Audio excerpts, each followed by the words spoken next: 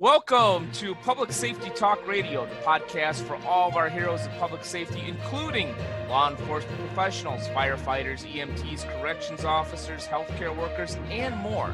The show is produced by the POCUA and is founded upon its Soundness Initiative. This episode is sponsored by the Finest Service Organization, a provider of line of duty death loan protection through many of our POCUA institutions.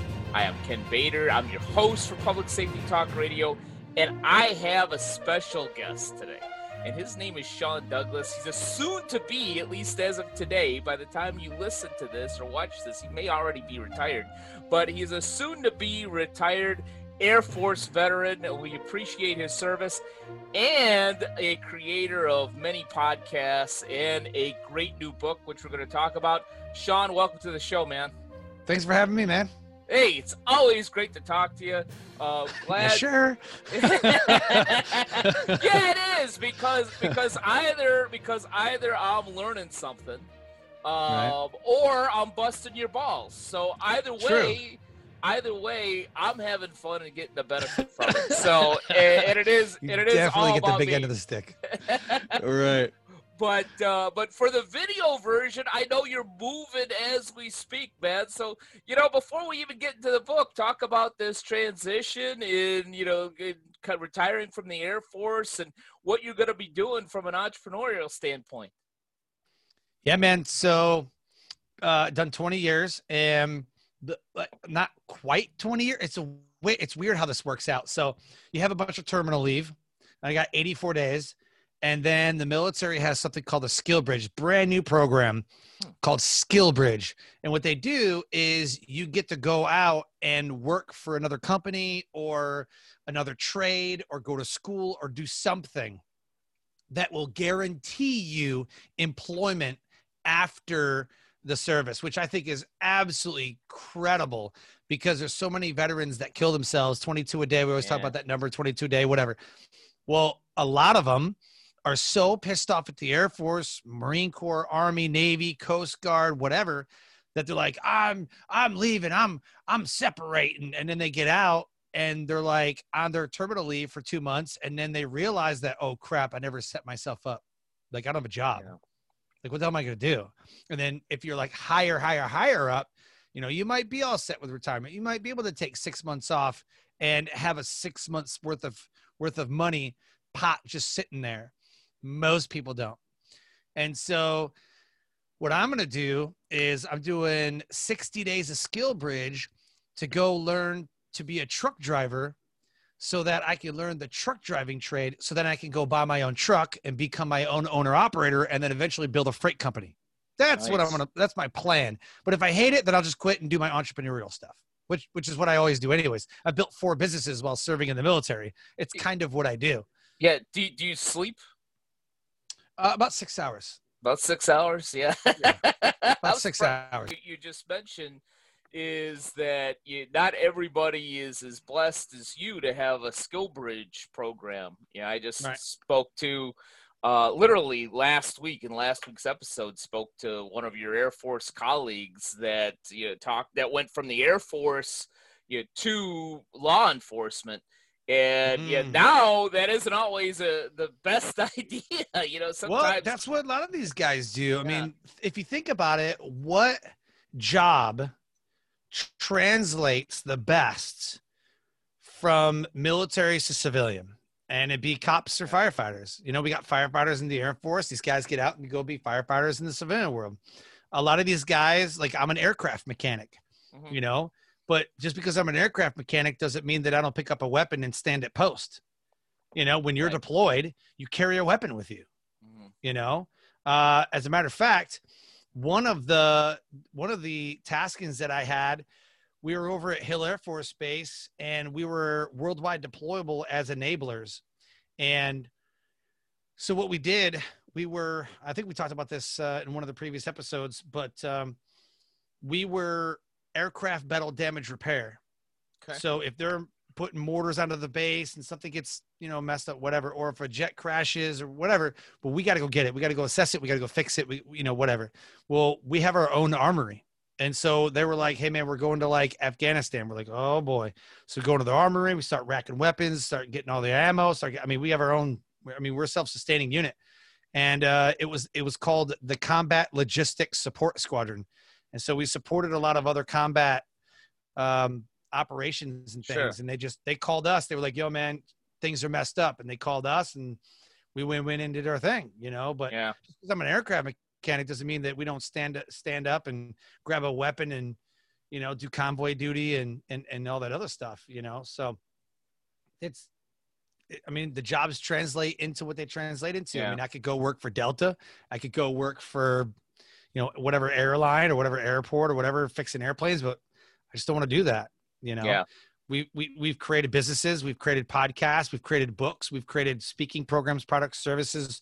Like that's what I'm going to be doing, when I get out still. But I'm always looking at what is the current thing right now. The ATC, which is their, the American Trans Associate or ATA or something like that. Anyway, Traffic Association or Transportation Association, American Transportation Association or whatever, are saying that there's 60,000 jobs available for trucking and they're paying bonuses. Like people are like, I'll give you a $5,000 bonus if you come and work for us because those trucks got to keep going. But so many people are either not wanting to do it or they're overbuying like Amazon and all this other, like they got freight to move and we got to move quick. And so they either need more drivers because they don't have any, or like COVID, everybody was shopping online. Well, what does that mean? That means all the delivery, freight needs to be moved. Yeah, Kenny needs his almond milk. It needs to get here, So. Yeah, man. Yeah, so the jobs are there, right? The market's there. That's where the money's at. And then another place is lumber, right? Yeah. The lumber shortage, like all that. Like, you need to get into the lumber industry. You need to get into whatever logging company and like what, like, you know what I mean? So you go where the money's there. You go where the shortage is at. With the tank top shirt, you look a little like a lumberjack today. So. Oh my God! Hey, flex for us, will you, on camera? No, but I wouldn't want to break the camera. Yeah, because it's your camera. But let's get back to the books, because one of the main reasons I wanted to have you on, other than to give you a hard time, is publicly. Publicly, yeah. There'll be millions that see this. I only hope. But you've written books before, and you got a new book coming out that I feel privileged to be a part of. So let's talk about your books, and let's talk about from no worth to self-worth. Man, your chapter is amazing. Like See, I love your. This is why I bring them on the show, to tell them that I did something amazing. Go ahead. So the B plus C plus S book, like that was pretty good. Like I like practicality. I like, okay, what do I need to do? And like, I don't like origin stories, and I don't like when you're on a podcast, right? The first thing they say is, "Hey man, tell us about yourself." Like who are you? What do you do? Well, just read the damn bio. It's in the bio. Like what I do is in the bio, right? But you're gonna spend 10 or 15 minutes trying to do an origin story of the freaking guy. Read his damn bio and ask him the questions, right? And that's why I love your show.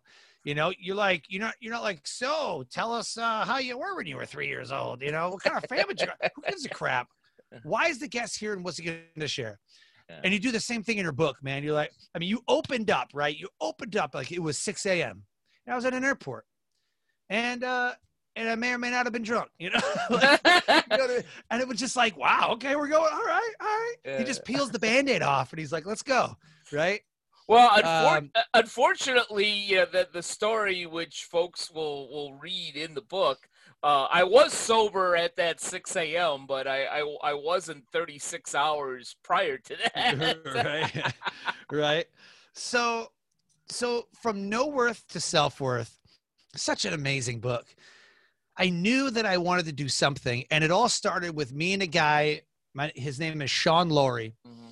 He's an old Army. I think he's Marines, or maybe he's Army. Anyway, he's an old military buddy of mine. He's Army. Yeah, I think he's Army. I actually read the book. Yeah, I can never remember because I have so many veteran friends. Yeah, super cool dude, man. Super cool dude. So we launched his book called Veteran Mindset 2.0. Super cool book. So we formatted, edited, went through the whole rigmarole and all that stuff, and launched it. Boom, #1 bestseller, #1 new release. Boom, got it. And then we were talking. And I was like, man, you really need to have a signature program with your book, and you really need to have something else to back the book up. And this is like April.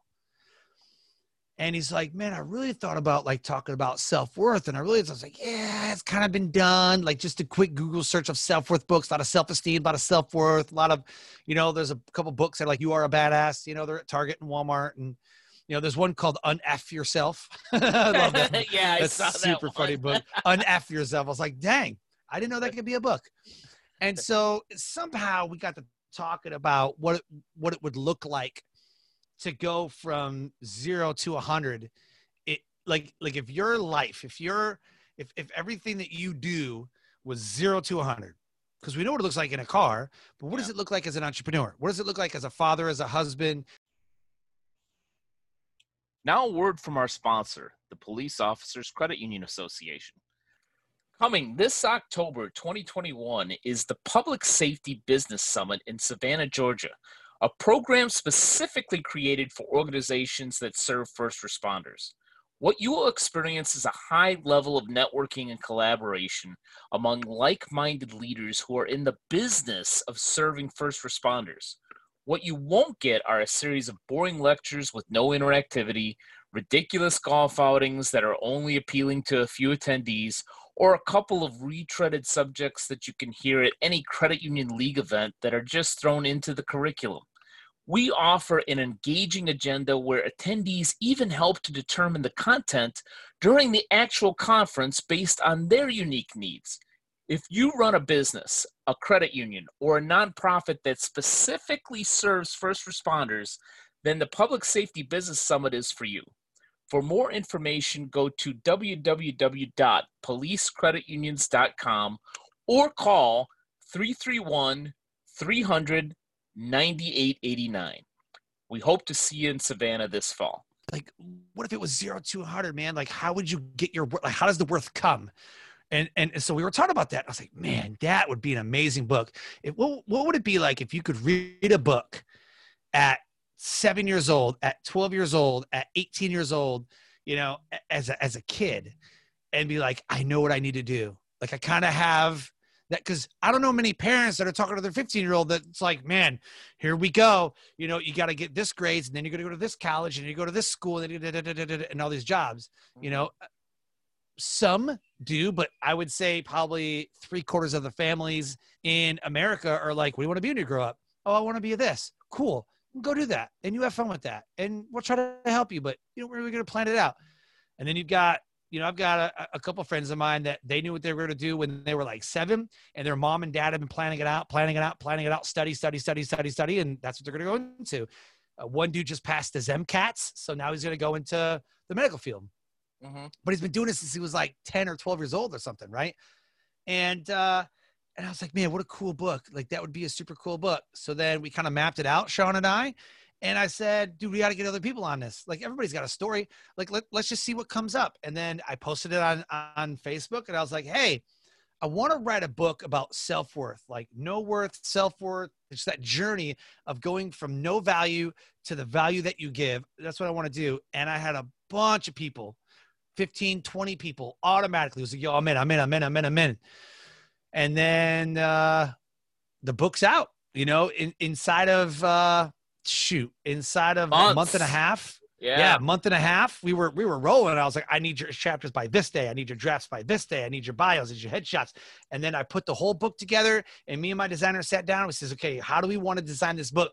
And it was funny, man. I always, how people say, I never leave anything to chance. I always leave it to chance. I always do. Mm-hmm. Because they were like, well, are you going to rearrange the chapter? Nope. Pick what chapter you want. Just pick what you want. And everybody's like, I want this one. And I do what feels right. Mm-hmm. And when I trust myself, It always works out. And I would say that when you read this book, it's such a mixture and yet has the same theme that it doesn't matter how you put the chapters in there. The way it's set up wasn't by design. It was like, whatever chapter you want. Like, that's what we're I knew I was taking chapter 12. Sean was going to take chapter 1. Right. That part was designed. Right. I was like, Sean, you need to take chapter 1. And then you are going to tailor, because of the success that we had with his book. We're going to do the same thing. Is right? That so why Sean, I didn't get chapter 13? There is no chapter 13. So yeah, man, From No Worth to Self-Worth is literally a collection of stories from experts sharing from their heart about how they went from suicidal moments, alcohol and addiction, the lowest of the low, to now becoming a person of value, not because of society standards or by their own standards. It's the lives that they're changing. Like it's from the examples. Like, you just look at somebody and go, dude's got a lot of value. Society doesn't dictate to any of us what type of value you have or don't have. That's kind of like what people do. They think that they don't have any value. Like, I have nothing to give. Well, who said that? Right? The market's never going to lie, number one. But number two, if you're changing lives, that person you changed decided that you have value. Sure. So, yeah, man. Oh, man, this book, like, you read all the way through it, and it's just, it's really good, man. And I invite everybody to pick up, a Kindle, or, if you like digital, if you like a paperback, get a paperback. Very, very bluntly, this is I've written a couple books on my own. This is the third collaborative book I've been a part of. And the first two, to use a very technical and highly professional MBA phrase, really sucked. I mean, they sucked bad. Highly MBA. I mean, the process, the end product, it was just terrible. I don't even promote them. I'm just so unenamored or disenamored. I don't remember. See, I got an MBA. I don't even know if it's unenamored or disenamored. But whatever the hell it's not dis. I promise you that. Yeah, whatever the hell it is, I don't like them. So when we went into this collaboration, I saw the idea. And I'm like, all right, I like the idea, and I feel like I've got something to say. And then I'm like, it's a collaborative book, but it's Sean Douglas. I know that at the very least, he's gonna take it seriously. He's gonna put together a decent product. And I'm like, all right, and I'm like, all right, well, this, I'm thinking, all right, yes, well, no, I'm thinking, all right, it's gonna be good. It'll be good. It'll be good to work with Sean. Let's see, who he brings in, and and who we get to work with and everything. And I followed your rules, and I got my bio. I guess I didn't want to piss off Sean Douglas. Got my bio and my chapter and everything in, I think, on time. And then I kind of stepped away and let the process happen and let you work with everybody else and so forth. And I was sitting there, and I shared this story with you, but I haven't shared this story with my audience. Is you sent the Kindle version to all of us, me and obviously the other 10 authors other than yourself. Yeah. And I said, all right, let's take a look at this. Let's see what we got. And I sat there with a cigar, a non-alcoholic beverage, and at a fire, I think, out on my front porch, waiting for my wife to come home. Like, all right, I'm going to peruse this. I didn't read it word for word, but I read every chapter in kind of a speed read, and I'm like, wow, this isn't just decent. This is really, really damn good. There were a lot of chapters that spoke to me personally. About how people either overcame or how people are doing something really special. Everybody says, oh, you're making a difference. Some of these people are really making a difference. Some are just making a difference in their own lives. Some are making a difference in everybody's life. And I actually should correct that, because even somebody making a difference in their own life and sharing their story could help one other person. So some spoke to me more than others, but even the ones that didn't speak to me personally, I read and I thought, this is going to touch somebody. And that's not an overreach. That's not me selling the book on my show. It's something that is going to help everybody.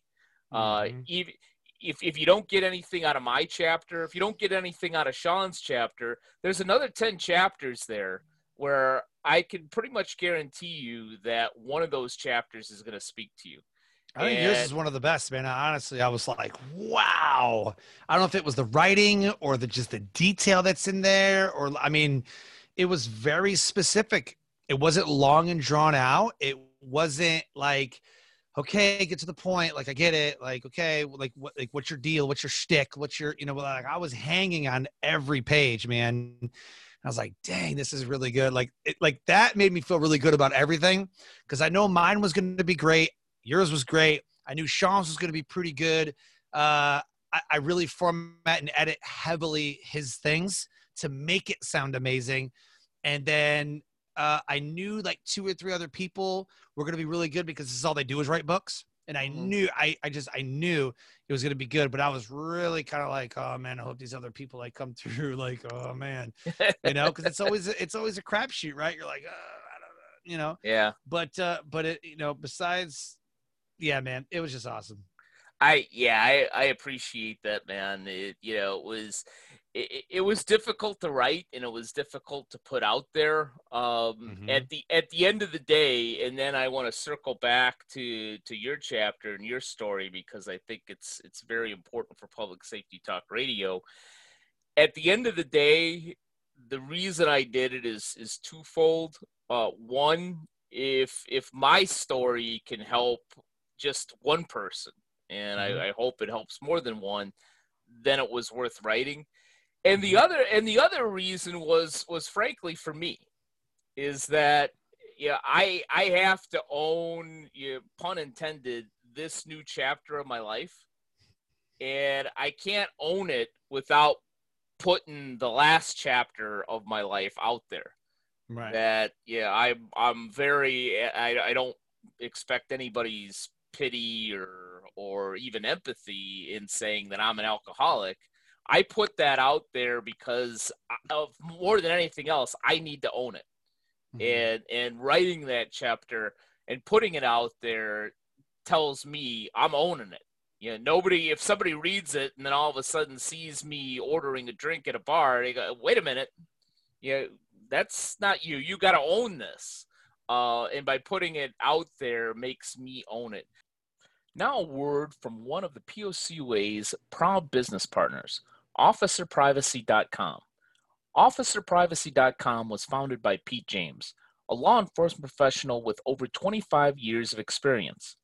Pete wanted to find a way to help law enforcement officers protect themselves and their families, so he formed a team to create a way to quickly identify and remove their information from certain sites.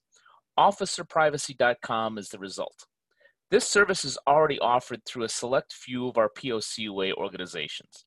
As a listener of Public Safety Talk Radio, you can take advantage of a special offer from OfficerPrivacy.com.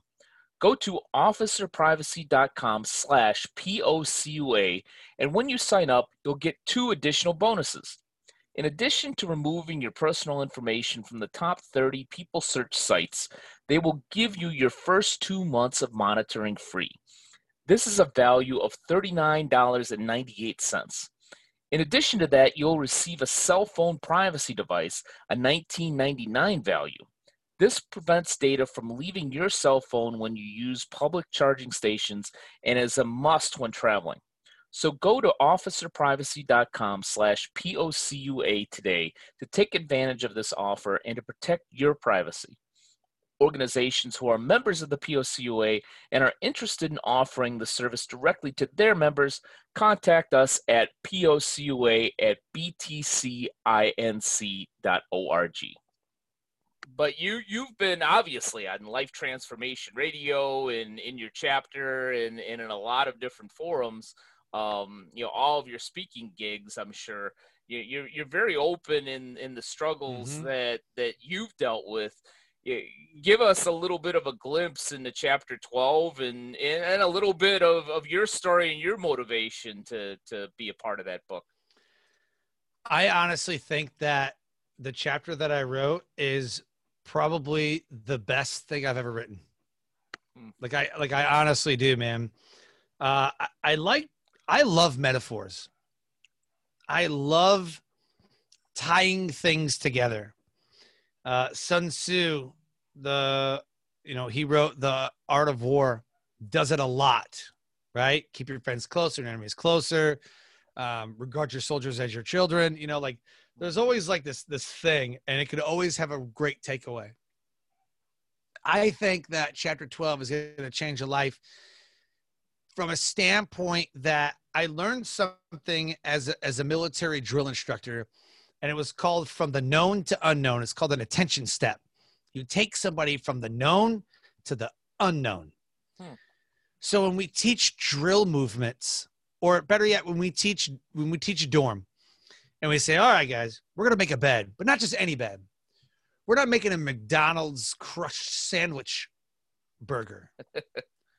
We're going to make a 5-star ass kicker burger, man. So you take the bed apart, and then you have your mattress. This is your meat. But you need things on your meat, right? So we're going to put a bed sheet on, and maybe that's mayonnaise for you, or maybe that's lettuce. I kind of like, how do you like your burgers? And this is the time that the drill instructor really gets to be personable with their trainees, right? Like, what do you like? Like ketchup, sir? Like, oh, get the ketchup. And then you put the ketchup on, right? And then we need a sheet. This could be lettuce. This could be onions. This could be mustard, and then you put another sheet on. Then you put a blanket on, and the blanket is that top bun. And that bed frame right there is the underneath. That's a bun too. And so we're going to sandwich everything together, and we're going to get it tight, neat, and wrinkle-free, okay? We're not going to have some messy little burger like McDonald's burgers that are all smashed when it comes in the bag. Like, it's going to look like the picture. And I want my beds to look like McDonald's, Burger King, Wendy's, Carl's Jr., Taco Bell pictures. Not whatever mess you get in the bag. And they're like, yeah, and they get it, right? They get it. And then what do they look like? They're like, hey, we're not making, you hear people in the baby, we're not making McDonald's burgers, tearing the bed apart, and like the trainees are ripping their beds apart. Like, this is McDonald's burgers. This is crap, and it's so cool. Well, I did the same thing in the book, and I always wanted to be a farmer. But the realization is, when I was like 12 or 13 or 14, I was looking at tractors and like $100,000. Yeah. I looked at combines, $100,000. You look at, different farm equipment that you need and how much it actually costs to run a farm. Like, it's a lot. That's why these farmers are millionaires, man, multi-millionaires. My parents live in Wisconsin, and you see some of these guys, they're dirty and they've got their scrubs on, or their overalls on and everything else. It's like, yeah, but this guy's a multi-millionaire. Yep. I don't know what kind of net worth he has. Probably a net worth millionaire. Yeah. But I always wanted to be a farmer. And I just remember sitting with my grandparents in Michigan, out in the country. Michigan actually, believe it or not, has a lot of farmland. Like, there's a lot of farmland. And I just remember sitting out there with a bowl of peas, and we just snap the ends off and throw the ends in a bucket and throw the other ones in the bowl and then snap the ends. And so my grandparents would actually take a real thick hook, not like a fishing, but like a real thick hook. And what they would do is they would take that hook and they would put it through the fat end and then run yarn down all the way. It wasn't string. It was like a real thick, almost like a wire twine, something decorative you would use for like tying things up during Christmas, or like, just things like that. Okay. It just looks like hay bale stuff, right? But Yeah. they would take it, boom, put it through there and string it all the way down. And then you would hang those hooks, right, from a pole that would be put up into the garage. and they would leave them beans sitting there until they were hard. They were just like, they're not green anymore, they're brown. Like they're like, those are bad, right? No. And then you take those down and then you cook them. And then, and that's where string beans came from. So people are, oh, these are string beans. You're like, oh, so they've been dried out for like a month, you know, and you would think that they went bad. They don't actually go bad. And then I was like, Grandma, why do you have brown beans? Like, where do you get the brown? Like, they're not like green beans. They're like brown. Yeah. Like, how do you get them this way? I never understood. Well, when you rehydrate them and put them in oil and whatever else, yeah, man, string beans. It's a Southern thing. And I just remember that all the time, man. Every summer, every fall, just sitting out there snapping. You're like, oh, I can't wait to eat these. Get the corn, you know, and you know, my grandfather would always barbecue corn. That's how I learned how to barbecue corn. He had pumpkins and squash and like, and he had a 10-acre farm. And he just grew whatever the kids liked. You know, he had horses and chickens and pheasants. And I just like, man, I would love, like, this is what I would love to do. Just be a farmer.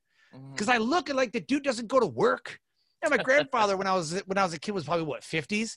Dude said the dude is not working. Like he's retired. He was in the army during the Korean War. And then he was a pharmacist, you know, like a legalized drug dealer. And they did a bunch of other stuff, you know, but he always invested. He invested his money. Yeah. By the time he was 60, he never worked. The guy never worked. He just never worked. I was like, this is crazy. Like at 60 years old, I want to be like, I'm not working. I'm going to sit at home and I'm going to enjoy myself. And so what he would do, believe this or not, man, you're not going to believe this. We went to a bird show one time and we were looking at pheasants and he goes, oh, that's a white ear. And so it's like a gray bird and it had white across like its eyes. And then where its ears would be, called a white ear. I'm like, okay, cool. He's like, see that bird? That's a golden ear. Same thing, man. Had a nice golden head. I mean, gold. I mean, oh, what a beautiful bird. Lots of colors. He's like, see those peacocks? See that? I'm like, cool. So we had a couple birds and he goes to trade them with a guy. And then the guy gives him a bunch of money. And then he goes to another guy, takes those birds, goes over here, trades them other, and then walks away with a stack of cash. I'm like, cool. Like, what is that? He's like, well, each bird's about $500. I'm like, huh? What? Yep. $500 a pheasant. And then what he's going to do is he's going to take these pheasants home. He's going to breed them. He's going to take those 12 eggs, go back to the bird show and get $500 per those 12 eggs. 500 each egg. Now, I don't math very well. 12 times 5 seems like it'd be like, I don't know, like $6,000. You know, like $500, 12, $6,000. So those two birds that he bought for $1,000 has an ROI of $6,000. I was like, what? He's like, oh yeah, man. Oh, these birds, man. This is an art. Like this is, and he explained this whole thing to me. I was like, what? So this is what this guy did for most of his olden, like adult life. You know, he's like, I think mid 80s now, early 80s, mid 80s. I think my grandma passed away like 3 years ago. He's got a Corvette collection. He's still got the farm. Like he's still like, what? And so in the book, you know, I read about these things that I learned. You know, my grandfather was an entrepreneur. Yeah. And he taught me what a dollar meant, right? He taught me that, you know, just because you're not a farmer doesn't mean that you're not planting seeds in somebody. And that's what I wrote about was at the end I talk about. And I actually did end up becoming a farmer. You know, I planted the seeds. The harvest that grew in me, because I was planting seeds, the harvest that grew in other people was being harvested. And whatever that looks like for you, if somebody invests $1,000 in me, I need to plant seeds so that they reap or harvest $2,000, $3,000, $4,000, $5,000, $6,000, right? That's kind of like you're investing in me so that I can repay it into you. Right. And yeah, man, I think it's, man, let's talk about military stuff and things that I dealt with. And I really kind of glossed over it too. My other book, Decisions, The Power to Overcome Self-Defeating Behaviors, really dove deep into my story of suicide and alcohol and divorce and childhood, you know, trauma and abuse and like all the crazy crap that I had to go through. But this is kind of a glossed overview, but really hitting on those moments, right? That really talked about being a farmer. Yeah. Great. And it was a great chapter. Every chapter was great in its own way, but it was Mm-hmm. having known your story and then reading your chapter. It meant a lot. It spoke a Yeah. lot, and I think tying it into public safety and what our public safety professionals are doing out there, especially our police officers. Yeah, a lot of them are making these transitions. Mm-hmm. To even go back to one of our very first subjects in our conversation when you were talking about skill bridge, yeah, a lot of these officers are saying, I need to do something else. Yep. And a lot of times it's unfortunate because we're losing some good officers out there. But yeah, they're saying I need to do something else for myself and or my family, and they don't always have a skill bridge out there for them. Yeah, they don't, and I think that some of these folks out there that have identified themselves as a police officer, and some of them even said this is unfortunate, where they've said, I'm just a police officer. Yeah. That's not what I say, and I always correct them and say, dude, you're a professional, you're a police officer, that's huge.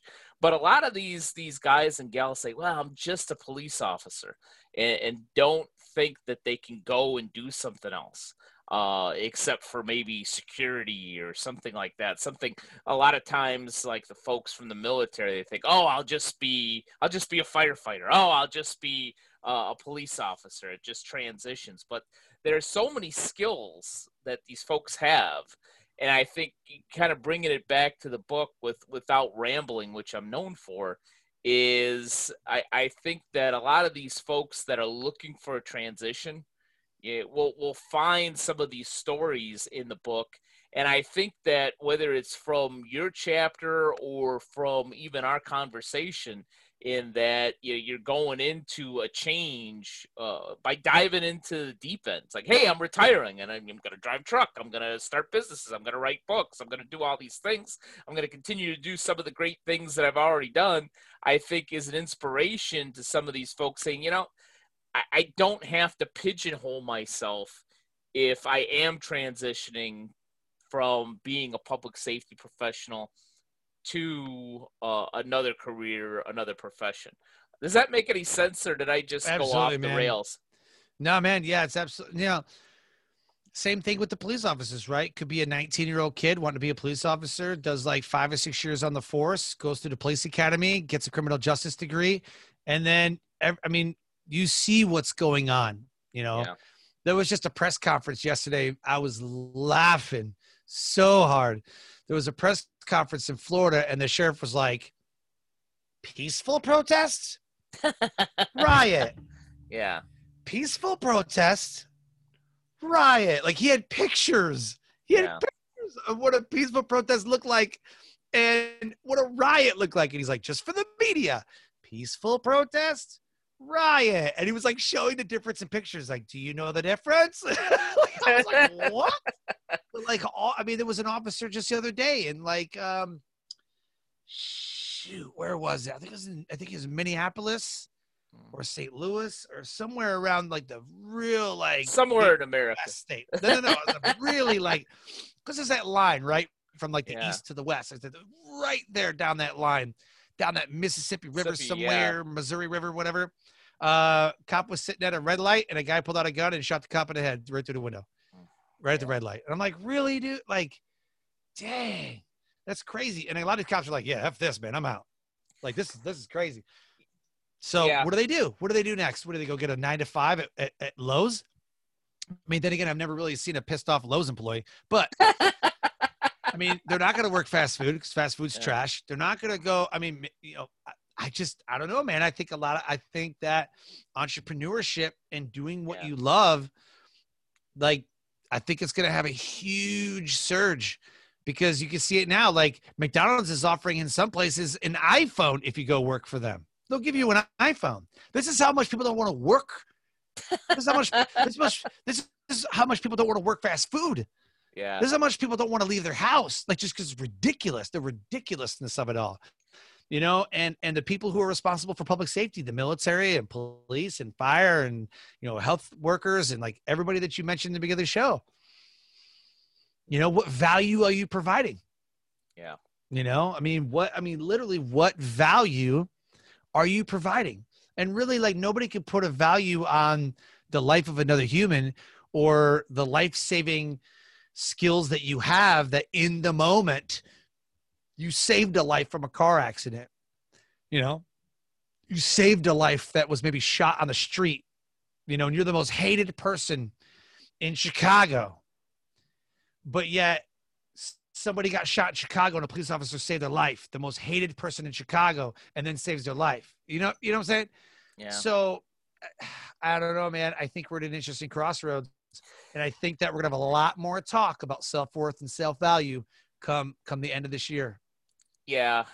Yeah. To kind of close the loop and wrap this up and put it in a ball, because we spoke about so much stuff, good stuff, but so much stuff in the last 45 minutes or so. I think that from no worth to self-worth, I think for those folks that are transitioning to something else, I think the message is, one, do what you love, and don't be afraid to take that leap. I think another message is if you're truly still passionate about being a first responder, whether it's the police officers and the firefighters and the EMTs with this COVID ridiculousness have gone through a lot too. I keep hearing a phrase of remember why you started in the first place. Yeah. So you do have a ton of worth. Let's not let if you're a police officer, let the media or certain groups tell you differently. And the last thing to close the loop, to go to your story, and you mentioned to me, I think at a conversation the other day when I asked you, why did you adopt this project? And you said, I was called to do this. Yeah. And I think for those folks that may read the book that are 17, 18, 19, much like you and your story, which is not in this particular book, but you tell it many times, is you were working at America's Tire or Discount Tire or whatever the hell it was, and 9/11 happened, and you said, you know what, this is what I'm called to do. I'm called to go into the military. And you did it. So for those folks, 16, 17, 18, 19, maybe you're getting bullied. Maybe you're thinking you don't have the worth that you actually do. If you truly are called to be a public safety professional, police officer, firefighter, EMT, healthcare worker, corrections officer, 911 dispatcher, if you really feel that you're called to do that, I'm here to tell you, and I think Sean will tell you too, you have the worth to do that. Embrace that. Man. Yeah, absolutely. It's an amazing feeling when you actually find something that you love, but it's even more amazing when you feel an actual pull. You feel an actual power, like there's an actual force, like there's an actual something, like you can feel it, like, oh, I want to do that, and you're consumed by it. Yeah. When I was a kid, I was consumed by building cars. I grabbed magazines. I look at Hot Rod Trader or Auto Trader and like all this stuff. We were always working on cars. Like it's just, man, I got a wrench in my hand, and it was such an amazing feeling, and I just felt called. And people, I see them on the side of the road all the time, man. I see somebody on the side of the road with a hood up. I'd pull over. I'm like, hey, what's going on? Like, I don't know. Like something's like, well, let me see, like, what's going on? And like, oh, let's see what we could do. And, maybe like help them with AAA or maybe help them, with whatever they needed. Right. I always did that because I always look at the opportunity like, oh man, I could help, maybe just a dead cell on a battery. Maybe I could just give them a jump real quick. Maybe their alternator died. Maybe I can, whatever. And it really gives them a little bit of peace too, because they're like, oh, okay, that's what's wrong. Okay. Yeah. I was like, okay, well, here's what you need to do. You need to call somebody, get a tow truck, get it, whatever. Well, I'm that guy. If you see me on the side of the road with my hood up, I don't even know what the hell I'm looking at. I'm like, Right. triple A better get here because I can't fix cars. Right. Is that the engine? Is that a hose? Right. Yeah, man. And so it kind of translates into the trucking, right? Like you have to be able to fix your own truck on the road. You got to be able to make some quick fixes and limp your truck to where you got to go. And you never know. And so when you find something that you love doing, hopefully you're getting money for it. Hopefully, I don't care about getting paid. Get paid. I don't give a crap. Get paid. Get some money for it. Get paid. Yeah.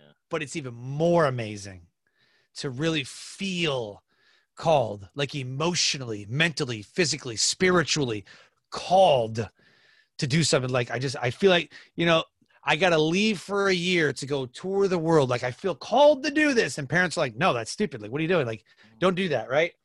But kids are like, no, like I got to go, Mom. I got to go to college, or I got to go on a backpack trip to Ireland or some crap. Right. Like when you feel called to do something, man, that feeling is so amazing. And that's what happened with this book.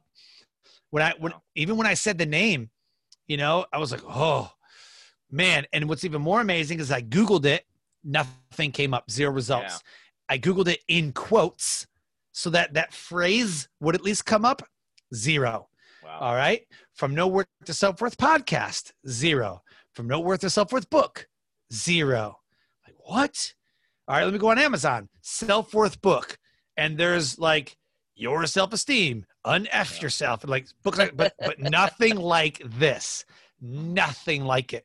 So what I'm glad to say is that in October, we will not only be doing a relaunch of the book because May is Mental Health Awareness Month, but October 10th is International Mental Health Awareness Day.